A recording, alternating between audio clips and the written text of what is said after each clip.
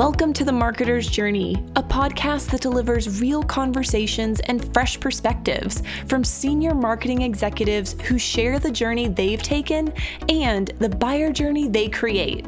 And now, here's your host, Randy Frisch.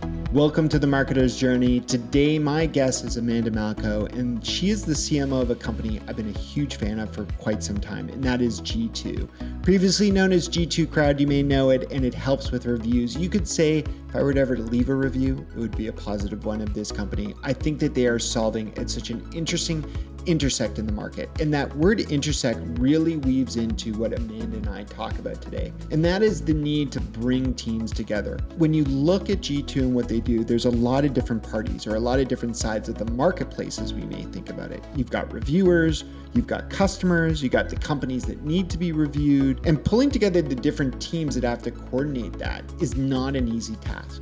Amanda gives us some really good specific tactical, which she's a big fan of being tactical and showing how it gets done. She's got a tactical plan for you of how to bring teams together. This is everything from talking about the framework of V2MOM, if you've never heard of, down to the type of buyer journey map that you can have different stakeholders in your organization from both marketing, engineering, product, all rally around so that you put the best foot forward with your buyers.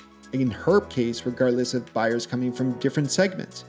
I've been thinking that if she can get this done, you'll be able to take learnings from this and get it done in your organization. So without further ado, here's my chat with Amanda.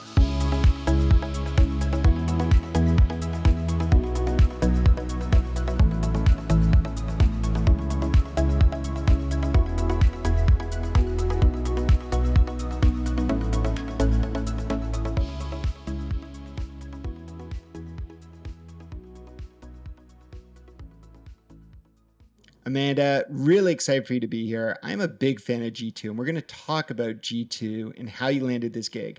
But the part I'm really curious about, your first job, very few people title themselves sales and marketing in general, let alone back in 2004. Which one was it? Were you a salesperson or a marketer? I was truly both. It was an interesting time. I was employee number 13 at a marketing tech startup in the video game space. Yes, in 2004. And I was hired to be the first salesperson. But we had no marketing. And so I de facto, to be a good salesperson, you need great marketing too. And so I ended up doing both. I sold our first deals. I wrote our first proposal and pitch. I created our first materials. And I ended up being the first full-time marketer, eventually sort of gravitated my way towards that. And then the company went on to be acquired by Microsoft, and I sort of found my fit, I guess you could say. I was very lucky early on to have such a great kind of formative experience. First of all, getting acquired by Microsoft gives the legitimacy to what you probably helped pave there. But it's funny, I think back to my first job, which was only a few years prior to yours, and I took a job title because the title was field marketing rep, which I thought was marketing. And then I learned pretty quickly that that's essentially sales, but it helped me understand how to be a better marketer, to your point. Now, I'm curious though, what about marketing has always pulled you in your career? Well, I think it's probably the intersection of selling and persuading people on value in a way that's really empathetic and creative. And so I love the creativity of marketing, but at the end of the day, I want to win and I want to grow company and revenue in a way that provides value to the customer. And I think there's just something beautiful about great marketing that can blend that art of creative persuasion, if you will, with real tangible business results. So you used that word twice. I clued into it the first time, persuasion.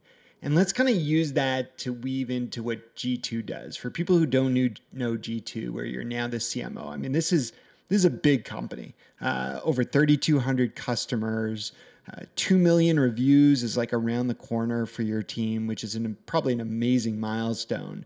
I've been a big fan of the platform a long time. What won you over about joining there as CMO? Well, I think it's hard not to be familiar with G2 if you're in software or even adjacent to B2B. Anybody who's looking for software or has spent time marketing software is familiar with G2. And I think the chance to work for a company that I certainly had respected so much and I thought had really created such a great platform to democratize anyone trying to create a great software company or business today was really compelling. And certainly, as someone who I believe no one tells your story better than your customer, and that's true whether you're a B2B marketer, B2C, or in any industry. And I think, frankly, it's just time for that to be more prevalent in the way we market in B2B.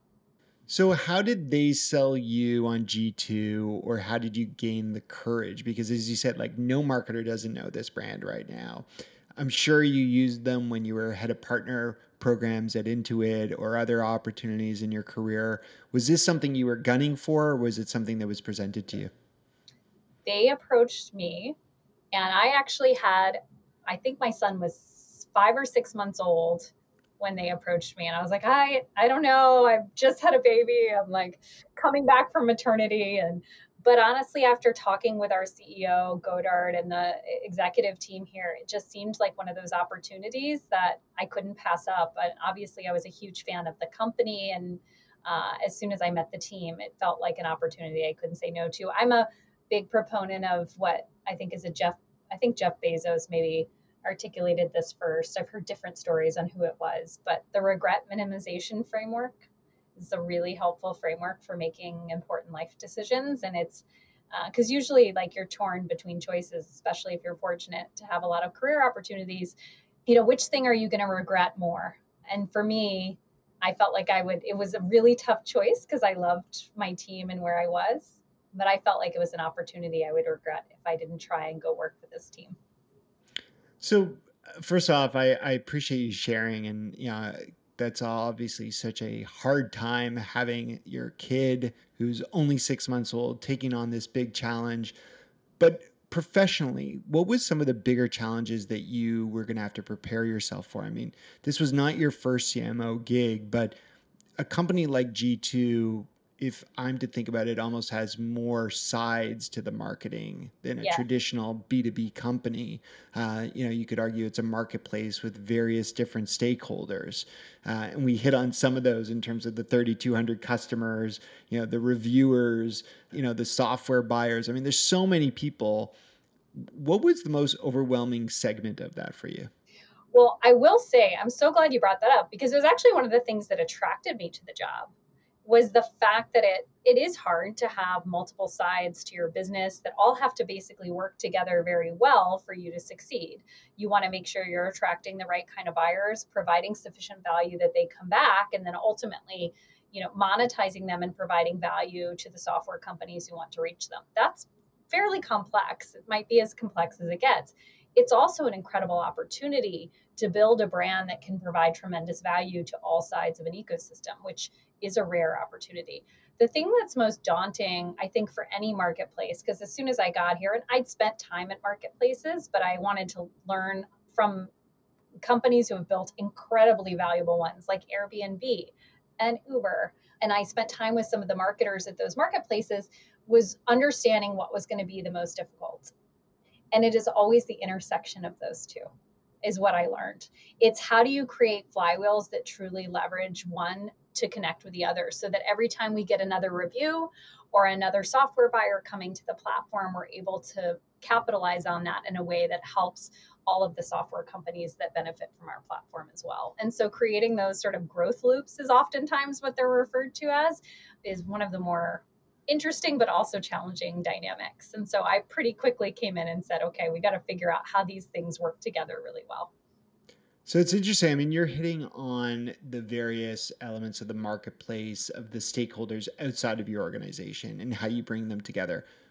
I'm also curious in terms of the internal stakeholders, because I would imagine that there's temptation at times to segment internally and say, okay, well, this group's going to work on, getting customers on board. This group's going to work on getting reviewers. But just as you talked about that flywheel, how do you keep people internally connected while also focused on so many different moving pieces? It's a great question. I think one of the things that we have done that I think a lot, I have from the process that we have here at G2 is we use a framework that Salesforce created called the V2 Mom to do all of our planning. Love it. We use it at Uberflip. It's like OKRs for those who may not be familiar with the V2 Mom, but it really goes through and helps. We start at the company level. So what are the things that we need to achieve this year? And then we cascade that across teams. And we always have, methods is the M in the V2 Mom, and we are the first M. And we always have methods in the second M, measures for both our buyers and our sellers. And we make sure that the role that product marketing and sales play in those is very clear as we cascade those. So my team is going to focus on unique methods for each of those, and we're going to make sure the way we do that is in lockstep with the product organization. And so I do think that the planning process becomes really important when you've got these different groups and so many personas. First of all, great advice. And we'll make sure to give listeners a little bit more about where to find information about V2 Mom. So stay tuned, and I'll hit on that in a segue to come. But I'm curious, with G2 in general, and I, as I said, I've been a fan for a long time. I remember when it was G2 Crowd, which almost feels so long ago. I know. I feel like that's a different company in my mind. But I remember when they bought the G2.com domain, and I was like, all right, this is going to be legit. I mean, a two-letter domain.com, big aspirations. Paint the story that you have to create in the market now as the CMO of this organization. And how is that, something that you get people to buy into when they join you on your team being the CMO? Yeah, I think the story of G2 is really a story about how are we going to buy today? And I think increasingly we're going to buy by leveraging the voice of our peers and people that we trust. And we're going to do this in a way that is frictionless self-discovery. And that's true whether you're buying something on Amazon or you're buying an expensive piece of software. And so I think historically in B2B, we are making very considered, expensive decisions oftentimes. And we're increasingly doing it in a way that looks more like how we make big, important decisions like buying, a car or a computer in our personal lives. And so I think the opportunity to build something that is truly the most trusted brand in B2B that everyone can look to and say, this is how I'm going to inform and make my business buying decisions is a huge opportunity. And it's really needed in the market. And so I think our opportunity is to be that trusted source of information in B2B. And I think we're well on our way, but we certainly have a lot of work to do to get there. Well, listen, we're going to take a quick break here, Amanda, but we'll be back and we'll hit a little bit on ways that people can think about leveraging customer voice in the mix of their go-to-market strategies right after this quick break. Want to improve the buyer journey for your customers and your prospects?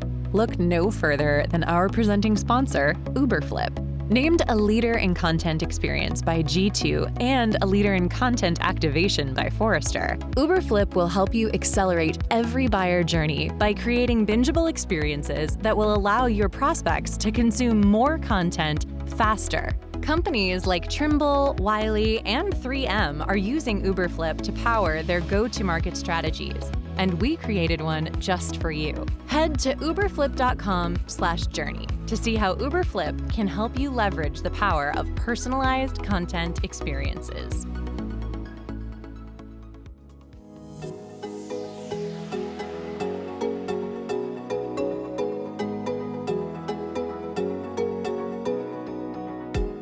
Absolutely love that Amanda highlighted V2 Mom. I'm a big fan of this framework. As I mentioned, we use it at Uberflip, and anyone can use it because Salesforce made it available. If you Google V2 Mom and Trailblazer, which is their learning platform, you'll get all the tips of how to roll this out, what the whole acronym stands for. I'm not going to waste time on that right now, but more so the idea of how you pull a team together. And I think this is really important. Whether you use a framework like OKRs or V2 Mom, it helps companies scale.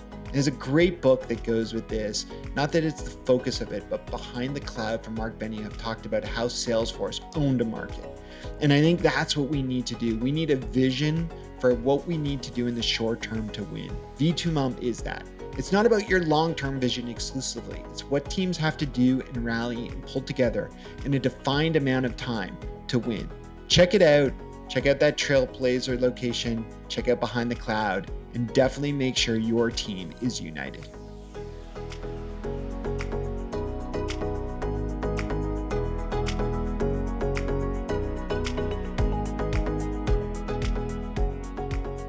So Amanda, I have more questions for you about how you bring your team together, because when I was CMO at Uberflip, I even remember that at times it felt like the demand team was its own team, and then the content team's its own team, and the product marketing team is one. And, on some of our ENPS surveys, we'd have people say, we're not one marketing team, right? And we had to fix that, and we found ways to do so. But talk to me how you do that at a company at the size and scale of G2, which I believe is over 700 employees and 40 marketers alone. Yeah, it is hard to do, especially when you're a multi-persona marketplace as we are. One of the things that I had done at MailChimp and that we have also done here at G2 is actually an exercise that can connect both the marketing teams to each other, but also to product design and engineering teams, which oftentimes in software companies can become even more fragmented and siloed and present some real challenges in your go-to-market and revenue engine. So one of the things we did at MailChimp was we actually created a buyer journey map that everybody contributed to say, what is that ideal experience for our customer from the time that they're discovering our product to learning about our product, which by the way happens before they ever decide to buy it. So education starts early. What's the buying experience look like? The onboarding flow, really complete all the way to the end, and get everybody to provide input and perspective based on their unique role within the company. We also created experience themes.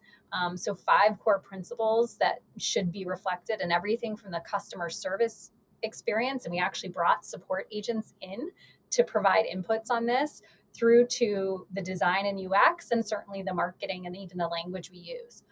Flash forward to G2, and we've applied a similar approach, especially within our sales and marketing organization. We actually had someone secret shopper us and show us what the experience looks like from their perspective of trying to claim a profile on G2 or set one up, to talking to someone in sales, to going through that onboarding experience.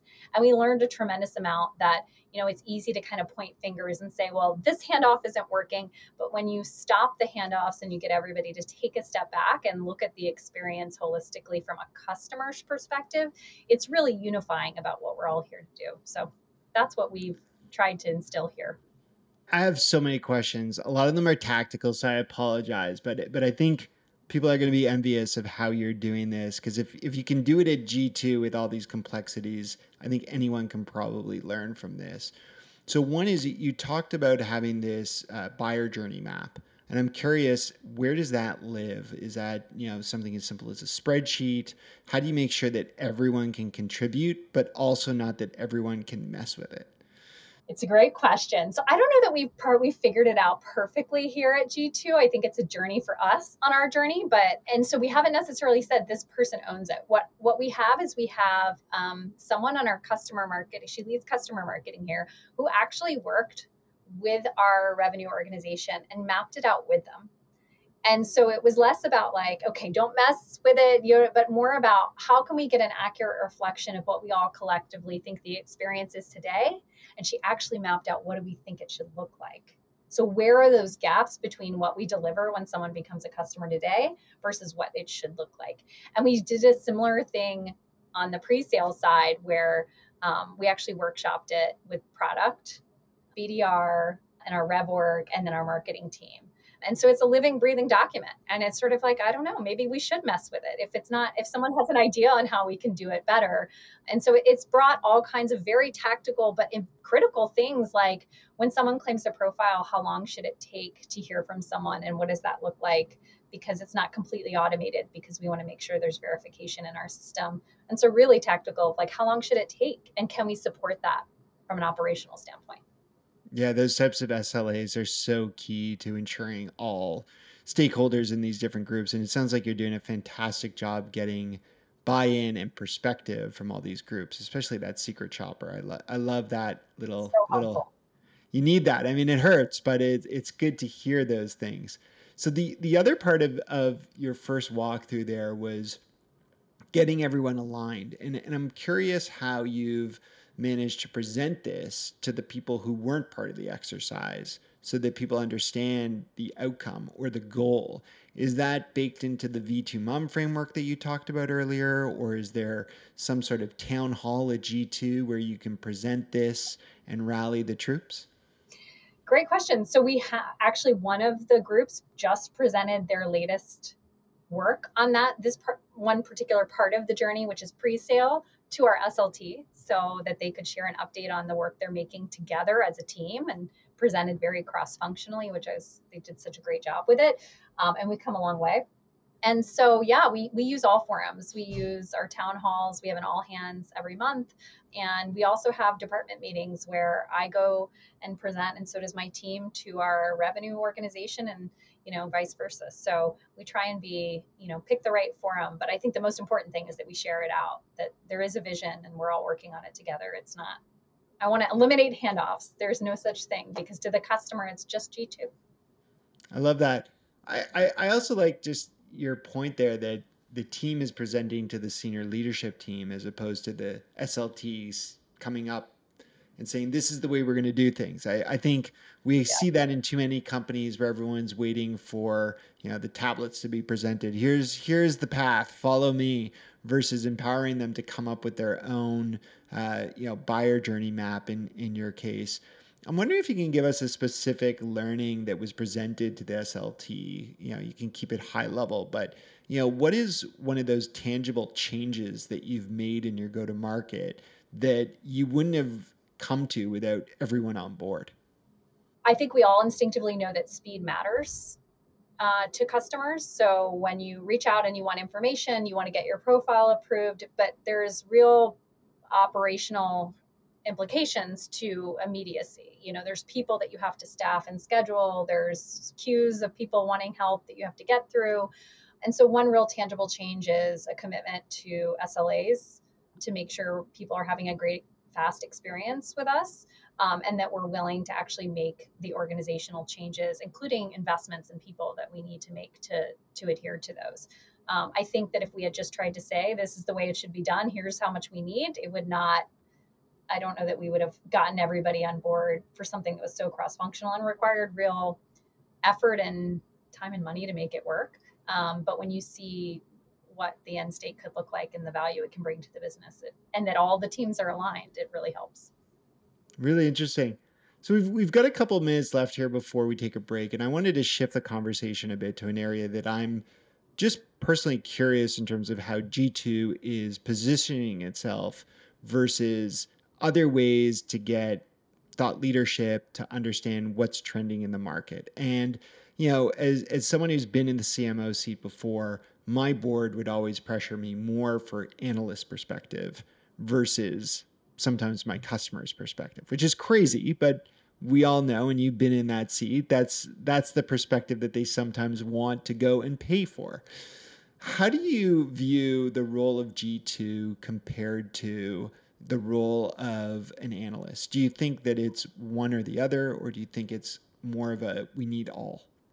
Well, I think as a marketer, I will tell you that in some circles, the analyst role still has weight and has influence. And so you shouldn't be ignoring that if that's true for your particular space, your industry, maybe if you're an enterprise company or selling to enterprises, that could be true. I do think that it's not what it used to be in terms of its prevalence, particularly for younger buyers or industries that are more fast growing and emerging, because oftentimes the analysts, their role is not to pick up on the latest and greatest categories quickly. It's to really kind of understand maybe more traditional, established and mature industries. So I think the role of G2 is really helping people understand how the market is changing in a way that's very agile, in the same way that software is, and it's changing quickly. We add categories every quarter, and our analysts have a very deep and nuanced perspective on the way that those particular categories are fragmenting, consolidating in some cases, and changing. And I think that's really the power of G2 and the power of customer voice. No one's going to tell you the market better and faster than the customers who are spending money in it. And so I believe that's incredibly powerful. And I will just say, I did have a customer who told me that she's a new CMO at a software company, and she told me that in her first board meeting, the very first question that they asked her was, how do you feel like you're doing on G2? Interesting. I like that. That's great. So I have a quick follow-up question to this before we take our break here. And that is, the ownership and who you're selling to ultimately. And what I've seen in a lot of organizations, including my own, and I've only started to think about this coming into this podcast today, is that analyst relationship is often owned by product marketing, where I've seen a lot of G2 relationships owned more in customer marketing. You just said customer voice. Do you think that creates this element of balancing both versus I'm going to choose one or the other? Or are you seeing a shift in product marketers also coming to the table to say, I want to invest in G2 just as much as the customer marketing org? We definitely see product marketers who take an interest in G2 and in some cases own the relationship. So that is very prevalent that a product marketing team would be the one to own the relationship. It tends to be product marketing or customer marketing. Now, we also have demand gen marketers who love our data. And so one of the beauties of G2 is that there really is pretty complete value to a marketing team, whether it's in advocacy, customer voice and testimonials, all the way through to your demand gen motions. So my hope is that more product marketers, if you're not already looking at G2, will, because I will tell you, it is a tremendous asset for product marketers to really understand their positioning and also the market through the lens of G2. Yeah, I couldn't agree more. I mean, usually I don't like letting our guests talk too much about the products that they have, but I think this is so integral to the type of strategy and the understanding, as you said, of both positioning and customer voice at the same time. It's important to unpack those various elements for any marketer who's tuning in. Amanda, we're going to take one more break as I've teased here. We'll be back. We've got some rapid fire questions for you right after this break.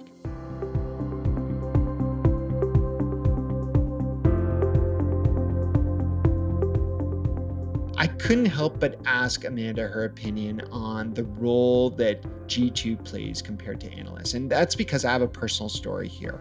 Early days for Uberflip, we were struggling to get any analysts, the Forresters of the world, the Gartners of the world, to cover the category that we had coined, being content experience. And I remember going to the CMO at the time, his name was Ryan, before Amanda was part of the team, and saying, how can we work with you to redefine the perspective of content marketing? Now, the part I want to push everyone on is to understand that a platform like G2, just as they're open to peer reviews, they're also very open to company perspective. And we were able to go and we were able to work with them. I think the key to us getting them to lean in was we didn't just look at what was broken with content marketing. We helped them break it out, not just for our purposes, but to help them understand the difference between content creation, content experience, content distribution, content analytics. And from there, were born these various different grids, which is G2's language. The point here is lean into these platforms that are willing to listen. They're willing to listen to the market. They're willing to listen to you. For us, it was a huge step forward in category creation.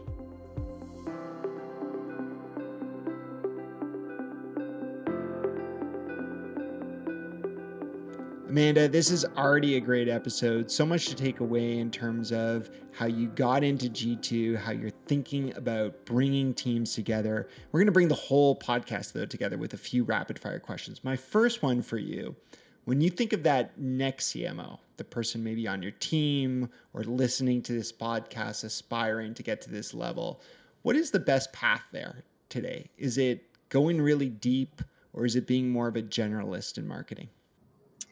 I think you can do both and make it to CMO. Learn how to lead people who have expertise you don't, and take on opportunities that you think are big, hairy, audacious ones and add a lot of business value. That's great advice. I really respect also how you gave that admission that coming into this role, you reached out to people at Airbnb and other marketplaces to understand and learn. And I think to your point, if we have gaps, we can fill them often with the people around us without feeling like we're going to be held to knowing every single detail. We didn't talk too much about content today, which is almost like so rare for me. But I think we did at the same time because we talked about aligning everyone and getting everyone on the same page. But when you think of more traditional content marketing, what content is resonating for you these days? What gets you to click? I am a big fan of tactical, educational how-tos and playbooks. I don't need more frameworks. I mean, they're helpful to a point, or like high level, like have a point of view on the best way to get to A to Z to really have a great outcome, and teach me how to do that. What format do you think works well for that today? Do you think it's still an ebook? Or are we now more video tutorial to get me through this? I love the 1-2 combination, actually. So I agree that video is, especially short bite-sized videos that you can maybe do sequentially, but I also see people still like the almost like one is the lesson and the other is sort of the textbook that you take home and reference when you're taking the test or actually putting it to practice. So I actually like a combination. That's great. That's great. That's a good suggestion, and I think definitely getting into the weeds of helping you do your job is so important for so many people who are trying to move at a quick rate. My next question for you comes to personalization, and there's an element I think of G2 that is very personalized. In fact, what I think G2 does better than sites like travel sites or Google itself is often I look at these reviews and I'm like, but are they the same as me? Are they like me? And what I like about G2 personally is I can narrow it down by someone who's an enterprise versus a startup, and really ensure that there's context to the review. But when you think of content more holistically, what does it mean to be personalized today? Well, in the ideal world, I think it really comes to learning from people you know and trust, and hopefully in a way that's interactive. So again, I'm going to sound like a broken record maybe, but I think educational content and training is really what people are craving, and they're hungry for more of that. I think it's why you see sites like Udacity and Coursera and even Masterclass taking off, is people want to learn and have more of that sort of one-to-one connection with people that know a lot about a particular topic or have expertise. Yeah, absolutely. No, you're so right. And we've had the Coursera CMO on here, of course. So much to be learned and so much opportunity, I think, now in today's world where we are remote, where we are virtual, the ability to tune in from anywhere. If we can create that content and make it accessible, to your point, there's great opportunity to be a leader in any space you may be in, and a lot of great platforms to help spread that with. My last question for you, maybe the hardest one of the day, and that is finding balance. How do you find balance? You already hit on this. You were given this opportunity to join G2 when you had the temptation, probably of the cutest thing in your life at home. How do you find that balance when you make commitments at work, but you want to find balance at home? Well, I would say I don't always hit it, and I don't always have balance. So that's the first thing. I admire the people who say they have it. It's a journey for me. I think the biggest thing for me is making sure I set goals for all elements of my life. And sometimes my personal ones are far more ambitious than my professional ones. And that I have boundaries to help me hopefully achieve them. And so I think if you can have the right goals across all areas of your life and put in place boundaries to make sure you're balancing those, it helps. But if anyone has like a magic formula, please let me know.